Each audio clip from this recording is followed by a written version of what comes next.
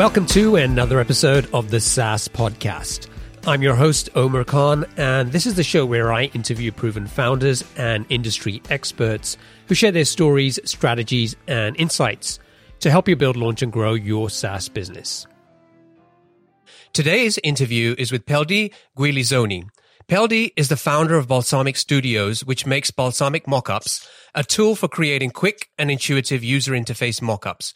Peldi launched Balsamiq as a one-man software company in 2008, and within 18 months, Balsamiq reached $2 million in revenue. Peldi, welcome to the show. Hello, everybody. Thank you, Omar, for having me on your show. So I've told our audience just a little bit about you. Tell us in your own words a little bit more about you personally, and then give us an overview of your product and business. Sure. So I am a programmer turned entrepreneur.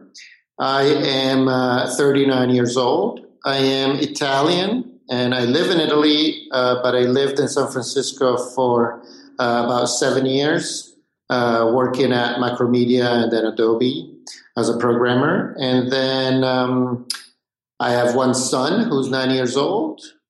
My wife's name is Mariah. And the business is, as you described, I came up with this little tool that I needed in my job for sketching user interfaces. And basically the idea is to replicate the experience of sketching on a whiteboard, but starting digitally. And so that it's easier to share with people. It's easier to make changes, and collaborate on user interface designs. And so I built my little tool, and it's been very successful since. Great.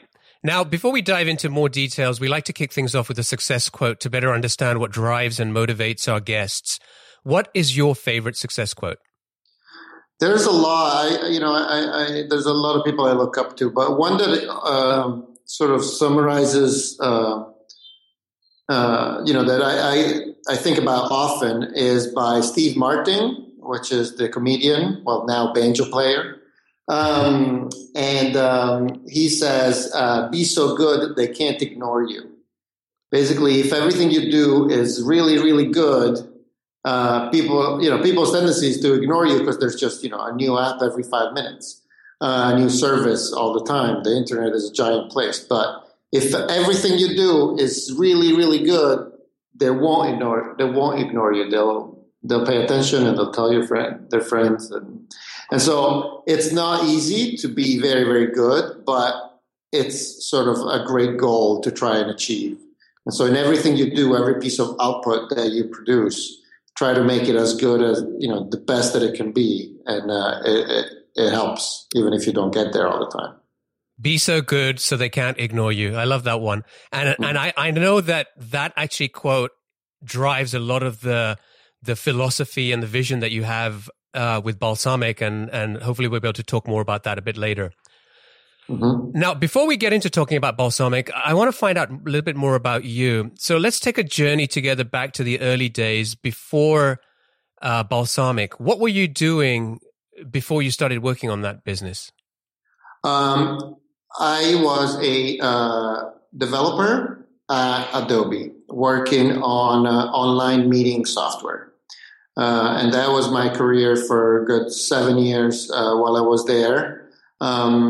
We did this, sort of a Google Hangout, but 10 years before type system with, it's for collaborating online. It was harder at the time because the people didn't have good connections, et cetera, et cetera. But anyways, so I was a developer there and I loved it. I have only great memories. Loved working at Adobe, being surrounded by people smarter than me and learning a lot from them. So I did that for a long time. And then one day I was once in a while I would look for a tool to help our team communicate about features or new products better, and I couldn't find one that was well done. And so I thought, hey, maybe this is something that I can build for myself. And that's what started the Balsamiq adventure. Did you know that you would launch your own business when you came up with that idea, or you were just looking to solve a problem? No, it was sort of, the idea was to try. I was ready in my career to try and go solo. My main goal has been to continue learn as much as I can forever. And I was noticing that after a few years at Adobe, I had sort of reached the limit of what I could learn, because we had a big team, and so my job was to be a developer. There were other people that were taking care of marketing, customer support, sales, legal, all that stuff. And I was really fascinated, pricing, I was really fascinated by the whole process. And I figured maybe if I go into business by myself, that's the best way to learn all of that stuff. It's kind of reckless thinking back to it. So I thought that's why also I didn't want any co-founders, because I wanted to, figure out all that it took to create and market and support and sell a software tool. Okay, so you've got this idea. What did you do next? You didn't just quit your job, right? There was a lot of evenings and weekends that suddenly became... Yeah. So I decided, the product I was working on my day job was going to ship after maybe 8 months. And so I said, okay, I have 1 year, let's say, just in case it slips a little, often does. I have 1 year to come up with, to have something ready to sell. And so I started selling all of my stock options, and I stopped contributing to 401k. I started to amass as much cash as I could because I wanted to have a cushion in the bank so that I could at least have a year of expenses covered, so that I could dedicate my life to this idea for a full year after quitting. And so for the next 7-8 months, I worked every evening at my, in the kitchen, 8 p.m. to midnight. And then I would go and do the best that I could at my day job. And then I would work Sunday mornings as well. And I had a 2-year-old at the time, so it was tough, but I don't know if I could do it again, but I have great memories of that period because it didn't feel like I was working. I was making a dream come true. It felt like a mission more than anything else. I enjoyed it a lot. Were there other ideas that you had for a business or a product before Balsamiq? Yes and no. I have a couple of friends who love coming up with possible business ideas. It's kind of like everybody's favorite hobby in San Francisco. Everybody has ideas for the next big thing all the time. And so we would go to lunch and chat about all these ideas. And my job, it wasn't my job, but I realized that I was they called me the hole puncher. I would punch all these holes in their balloons ideas. Right? I was like, well, I don't think that's going to work because X and Y and Z. I was the skeptical one all the time, maybe even too much. I probably shut down some ideas that would be fantastic now. But so anyways, so I had lots of ideas, but none that I was eager to go and jump and try to solve by myself. This wireframing tool was the first one where I thought, hey, this seems like a pretty safe bet. Now, how long did it take you to get the product shipped? Oh, I was, those 6-7 months of nighttime coding. That's what it was. That's all it took. I quit on June 15 was my last day, 2008, and then 4 days later I launched, which really just meant I sent a couple of emails to some bloggers begging them to write about me. Now, you did really well in the first few weeks of being in business, right? Yeah, it kind of exploded in my face immediately. And so, Yeah, so tell me what happened there. Well, first of all, I said I launched on the 19th, but the first sale actually happened on the 16th, a few days before I was even ready. And it was funny because I get this email from the payment processor. I was like, wait, I'm not testing anything. What's going on? And so it was somebody who had Googled it up. The website was live, just I hadn't told anybody about it. But I guess Google had picked it up. And somebody had Googled wireframing tools. They found my website, and they just bought it. So that sort of started like that, just by itself. And then after that, some friends and families started giving some, telling people about it, and then the software kind of has a viral component on its own. The images that you make with Balsamiq mockups are very particular. They look sketchy. They look kind of ugly on purpose.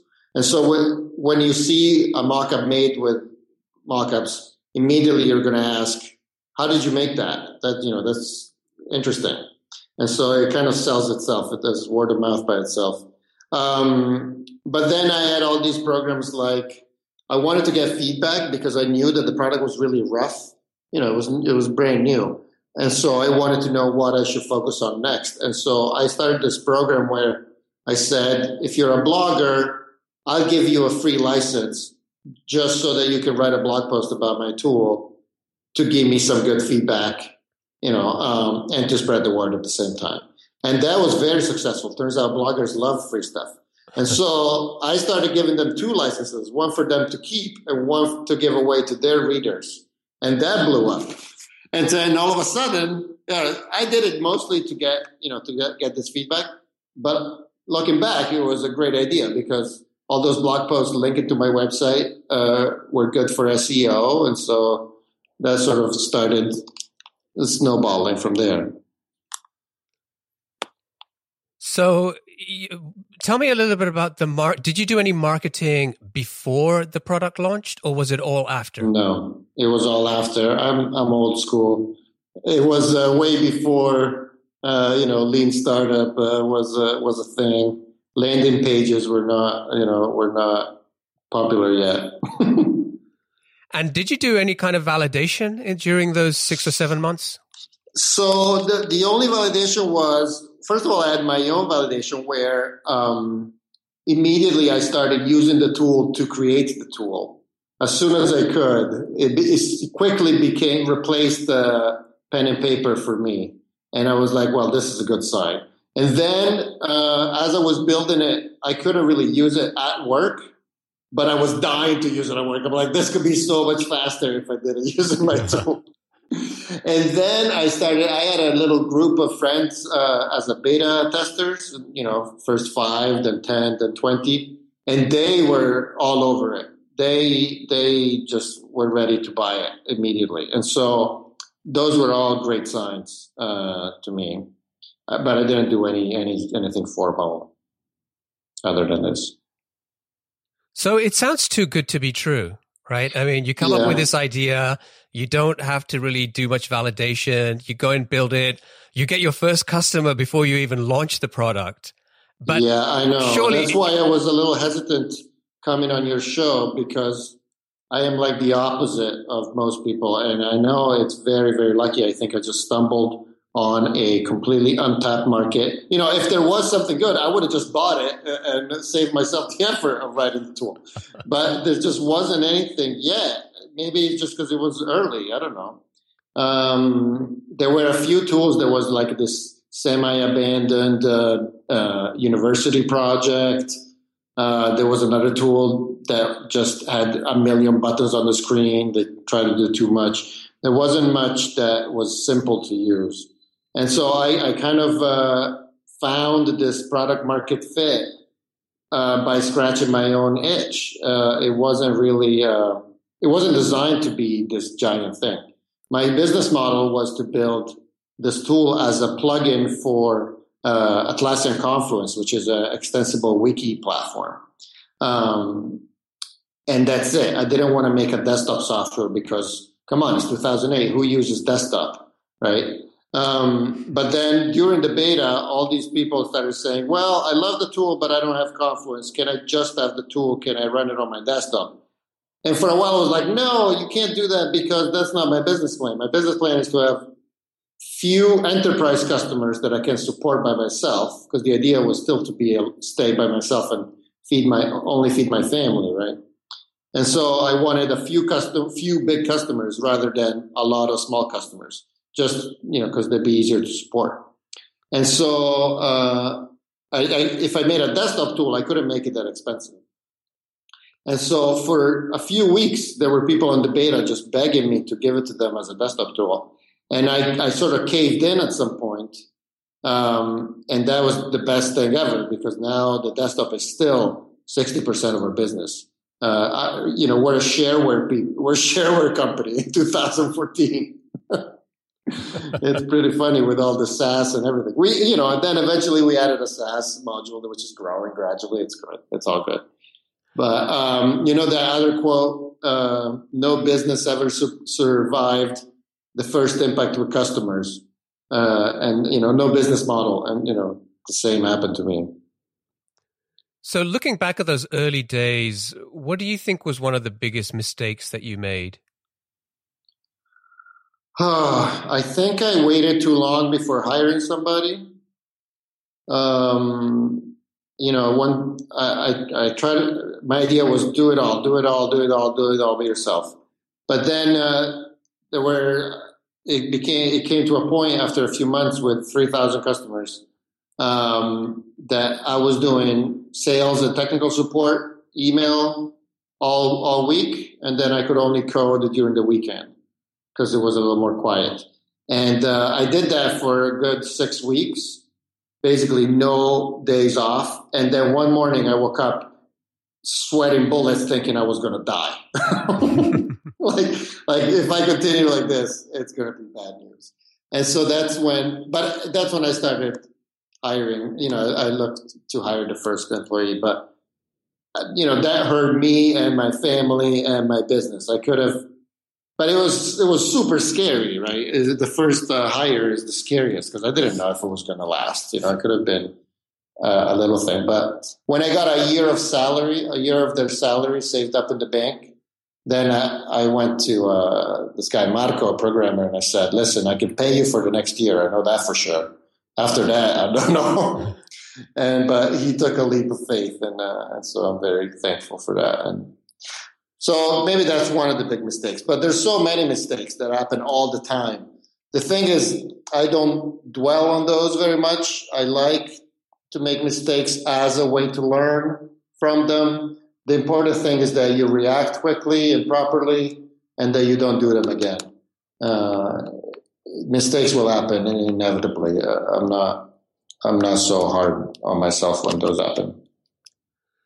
Okay, Peldi, so you've got to $100,000 revenue in your first 5 months of business, I believe. Something like that. Let's say the next big milestone is getting to $1 million, whether you have that in mind or not. How long did it take for you to get there? Let me see. I'm trying to remember. I think the first year, which was really half a year, the revenue was $160,000, which I thought was amazing. That was ridiculous. The second year was maybe $600,000. Then the third year, 1.2 million, then 2.4, 4. It's been growing and growing and growing. Now we're in our sixth year. We just turned 6 as a company. And this year we should be making over $6 million in revenue, which is incredible. I still can't believe it. For a tool that was designed to be the smallest thing that I could think of, it just became enormous. It grew and grew.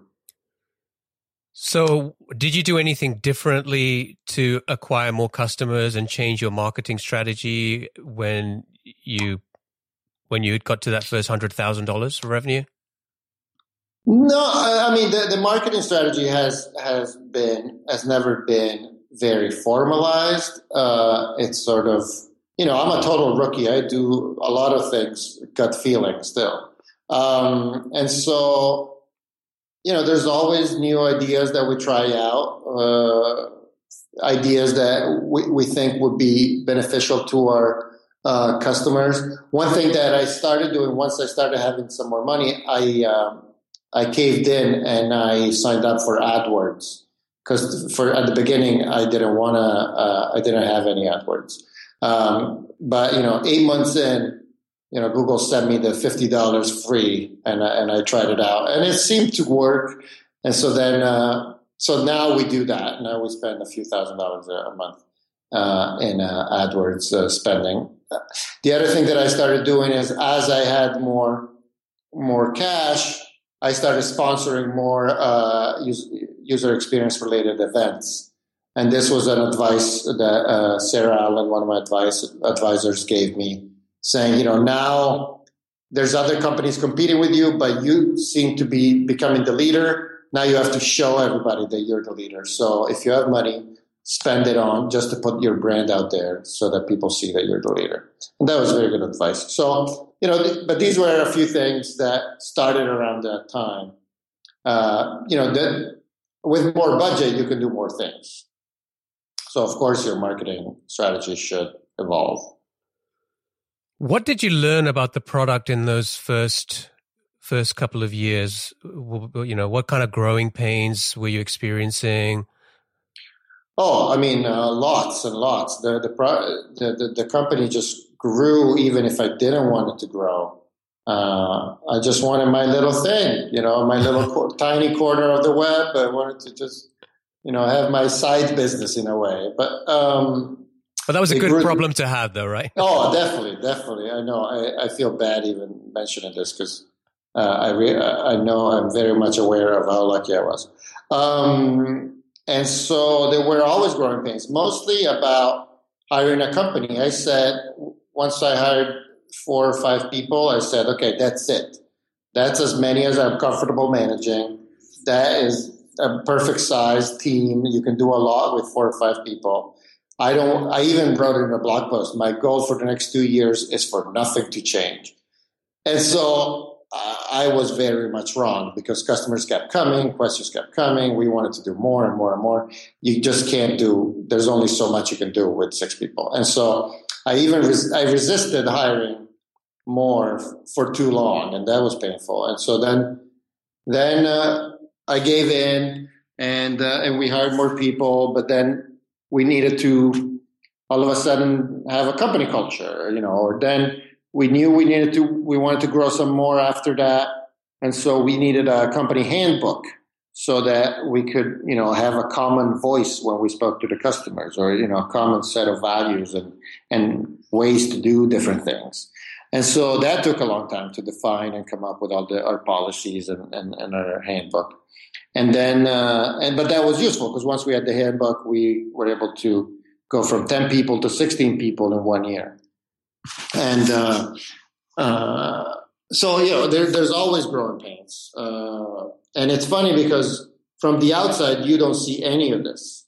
And it takes a lot of your time and effort. And so customers are like, you haven't released in 2 months. What have you been doing? Are you just sitting on your laurels?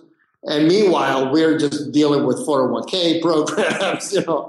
Growing a company is a giant effort, regardless of what your product does. Now, you had a very specific culture in mind for the kind of company you wanted to create and the kind of employees you wanted to hire. Now, I know that pretty much all your employees work remotely. Most of them, yes. And so can you talk a little bit about just the culture that you're trying to build in Balsamiq? Well, I mean, from the beginning, it's sort of been on our company page from the beginning, which is we're trying to build a company that we'd like to do business with ourselves, right? We want to be passionate about what we do, work on stuff that we know how to do, be very good at what we do, only bite off what we can chew, be in it for the long haul. When you're buying a product, you don't just buy it because of the product anymore. You buy it because of the product. You want to make sure that there's a company behind it that will support you when you need help, that will stay in business. All these new startups, I'm always worried about trying them out because some of them smell like they've been built just to be flipped to Google or a big company like that. And often those, more often than not, those acquisitions end up destroying the original product. And so there's always a risk. So I've always been very open about how we want to stay independent, how this is our life's passion, and we just, this is it. This is what we're about, and so basically being honest, being respectful, caring for our customers' success, genuinely. Those are the things that I would want other people to do with me. And so we should try and do it with other people. So I want to go back to that quote that you shared earlier, be so good they can't ignore you. Mm-hmm. And just talk a little bit about how that has, you've applied that within your business. Now, when I was doing the research for this interview, one of the things I came across was the experience that you had with updating your EULA. Writing the EULA. So, wait, what are you talking about exactly? I'm talking about the fact that you either you wrote a EULA or you updated it, and you were actually getting people noticing that and giving you positive feedback about the EULA. Yes. So there's this concept that I've been calling the golden puzzle. And the golden puzzle is when somebody writes something or says something online about your company that is not really about your core competencies. So if anybody writes, our core things are good support and a good product, right? If people say good things about the product and support, that's fine. That's a testimonial. But if they say a good thing about something else that we do that's not those two things, that to me counts as a golden puzzle. And we try to collect as many pieces of the golden puzzle as we can. So it goes back to be so good they can't ignore you. Basically, we want, in anything we do, our website, our EULA, our pricing model, our, even this interview. I would love for somebody to say that was the best interview that I've heard, right? We're trying to be so good that every piece of output is remarkable. And if people do write about it publicly, we've done our job well, and that's a piece of the golden puzzle which we collect and print it out and put it on the wall. And so it was interesting that if you try to do that, it actually starts happening. And yes, what happened was that somebody said, when I had to write my EULA, I was panicked because I was like, wait a minute. I know what a EULA is because I accepted a lot of those when installing stuff. I never actually read one, and now I have to write one. So it was one of those panic moments at the beginning, which it was perfect. It's exactly what it's all about. That's why I went solo, because I wanted to have those challenges. And so I started reading all the EULAs that I could find, and I made a Frankenstein copy paste from different EULAs and sort of put it together and had a lawyer look it over. And then, I thought I took away some stuff that seemed a little bit jerky, a little bit too slanted towards the company, things that as a customer, I would not like to accept. And so then I published that, and that was it. I forgot all about it. And then a few months later, this guy who has a blog all about EULAs, he's a EULA nerd, loves EULAs, he posted a little blog post about my EULA saying, "It's the best one I've seen in a long time." Boom, golden puzzle piece right there. Awesome. And so we have a similar one. I made a Twitter background, for our Twitter stream. I made an image by taking a lot of snapshots of little tweets about us, little testimonials, I call them, tweet testimonials. And I did it, I made this collage of all these different tweets. And I used that as the Twitter background, right? I get a message from @EV, Evan, the inventor of Twitter, telling me, "Hey, Balsamiq, nice Twitter background." I was like, "You gotta be kidding me!" Even the Twitter background gets a mention, And so, but that's the other thing. It's because everything we do, we're always thinking, how can we make this interesting, remarkable, well done? Everything we do. And lots of things I've done, nobody cared about. But some of the things that will work, So what do you think is your secret sauce? Oh, goodness. I don't know. What's interesting is that I don't know. I think we'd really care. It's probably not enough. I know there's a lot of people that really care, but we listen very well to our customers. We have a clear vision, but we're not afraid to change that vision based on our customers' input. Some of the best features came from our customers' ideas. We're very focused. We say no to a lot of things that would be super fun to do. Like we get approached often about, hey, you should make a version of this for chemistry. You should make a version of this for gardening. And these are completely untapped markets. And you would be able to do this in a month, right? Just by tweaking the engine that we already built. And yes, it's true. And it is tempting, but that would mean losing our focus to me. And so I've been really relentless in saying no to all these very tempting distractions over time. So maybe our focus and the fact that we've invested a lot in our team. We have a personal development program where people are encouraged to, learn things during work time. That is very successful. So one day my dad, when he saw that I was getting successful, he was like, "What if people steal your code? What is the thing that if people steal it, you go out of business? Do you have any patents?" And I was like, "No." Is your code really hard? It's like, "No, Dad, I wrote it at night, when I was tired."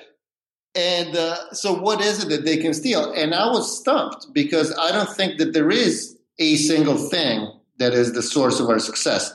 I think, if anything, maybe we're successful because we are pretty good at a lot of different things. Yeah, I think that's a great point. But actually, from my perspective, and I've been watching you and Balsamiq for many years, and I would say that your secret sauce is you. Right now, and I'll explain why I say that, because I heard a talk that you did some years ago, and I was really struck by the level of transparency that you had about your business. The culture that you were trying to create within the company, and then the community that you were trying to build with your customers. And I think it was a combination of those things that just said to me, I really like this guy and I really like what this company is trying to do. And ever since then, I've always recommended, every time I hear anybody talking about wireframing or mockups, Balsamiq is the one that I recommend.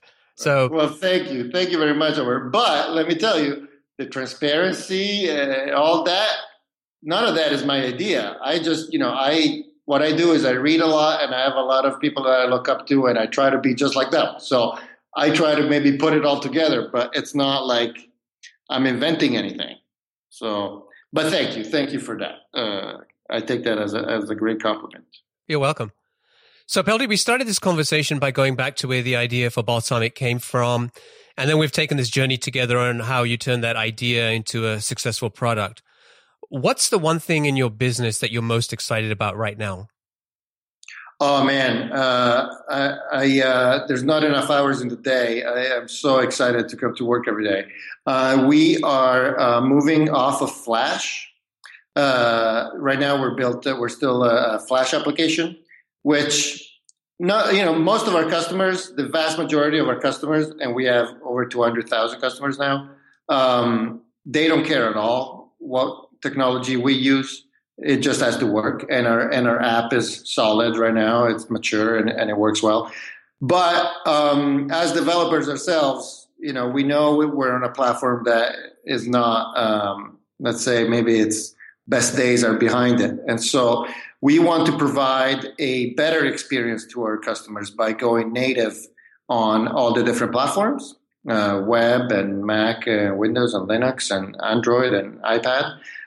We want to build best of class user experiences on each of these platforms. And so we're rewriting our application in a way that allows us to go native while continuing to share most of the code base, which is a crazy technical challenge. Not a lot of people have done it yet.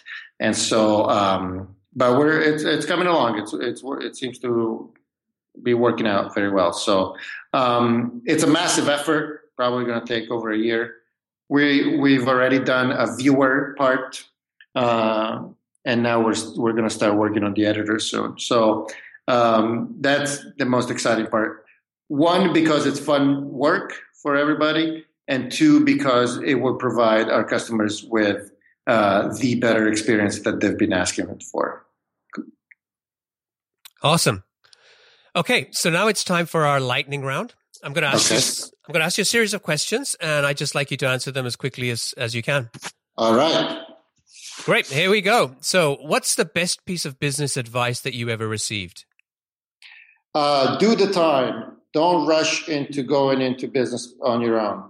Go and work in a big company, learn a lot, build a network before you jump into entrepreneurship.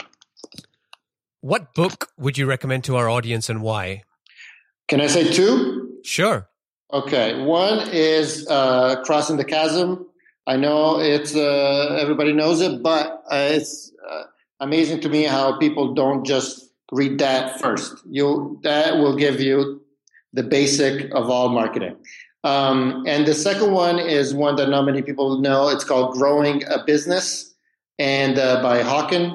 And it shows a way to grow a business in a more sort of organic way, respectful of your customers, your employees, and yourself. It's a little hippie, but I really loved it. It's called Growing a Business. What's one attribute or characteristic in your mind of a successful entrepreneur? The ability to make yourself like anything. There are a lot of crappy jobs that are required out of the CEO, and the more you are able to, treat it as a learning experience or trick yourself into liking the job, the easier time you will have. What's your favorite personal productivity tool or habit? Personal productivity tool or habit. I don't know. There's a lot. I just like to focus and, quit all the software except for what I need to do. I only have one piece of software open at the time. Remove distractions. Okay. If you had to start over tomorrow, what type of business would you build? Oh, I have no idea. I think I got lucky once in my life. I'm hanging on to this one. So what's an interesting or fun fact about you that most people don't know? I'm pretty good at the Just Dance game. And what is one of your most important passions outside of your work? I love working with my hands. I cannot wait until I'm old and I have a woodworking shop. Fantastic. Okay, great answers, Peldi. Unfortunately, it's time for us to wrap up. I want to thank you for joining me today and talking about Balsamiq. I really appreciate you sharing your experiences and insights with our audience. And thank you for letting us get to know you a little better personally as well. Thank you, and good luck with the podcast. Thank you. If folks want to find out more about Balsamiq or they want to get in touch with you, what's the best way for them to do that? Balsamiq.com, like the vinegar, but with a Q instead of a C at the end. And there's all sorts of information there. My email is there, and lots of ways to reach us. Awesome. Thanks again, Peldi, and I wish you continued success in the future. Thank you. Thank you.